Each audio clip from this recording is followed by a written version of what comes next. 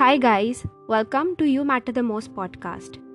Today I'm going to share something about depression. I know this topic has been taken up by a lot of people, but still there are many people who are not aware about the feelings that they are facing and about the state of depression. People don't even know that they are feeling depressed. First of all, depression is not at all same as feeling low or feeling sad, because those are just temporary feelings which we all go through in our lives.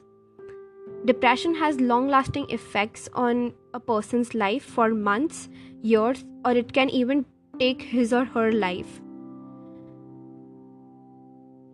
In depression, it feels lonely even if there are people around you.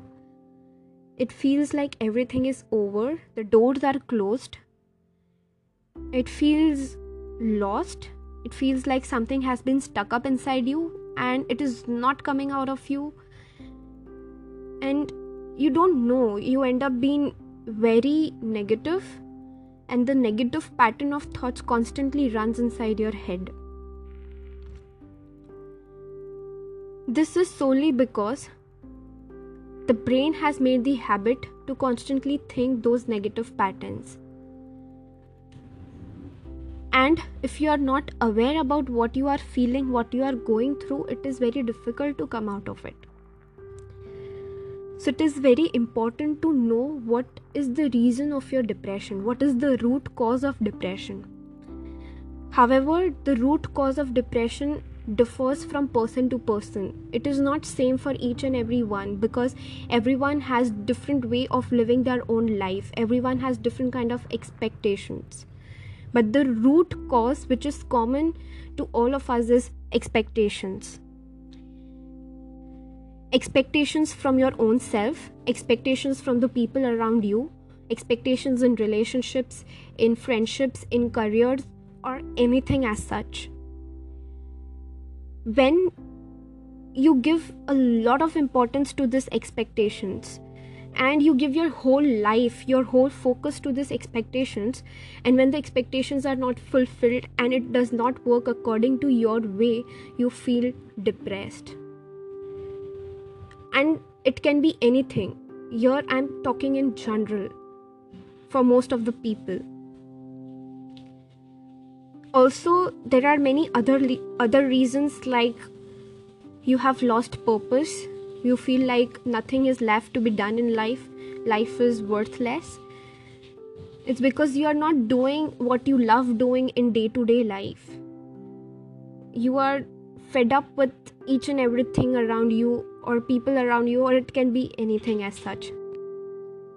So it's very important to know your reason, to know your cause, and then you can definitely come out of it.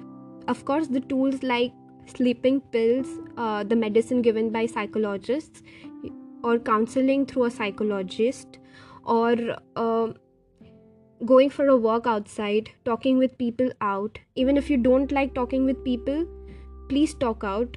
Or if you really don't want to talk, then you can talk to yourself in front of the mirror, facing yourself in front of the mirror.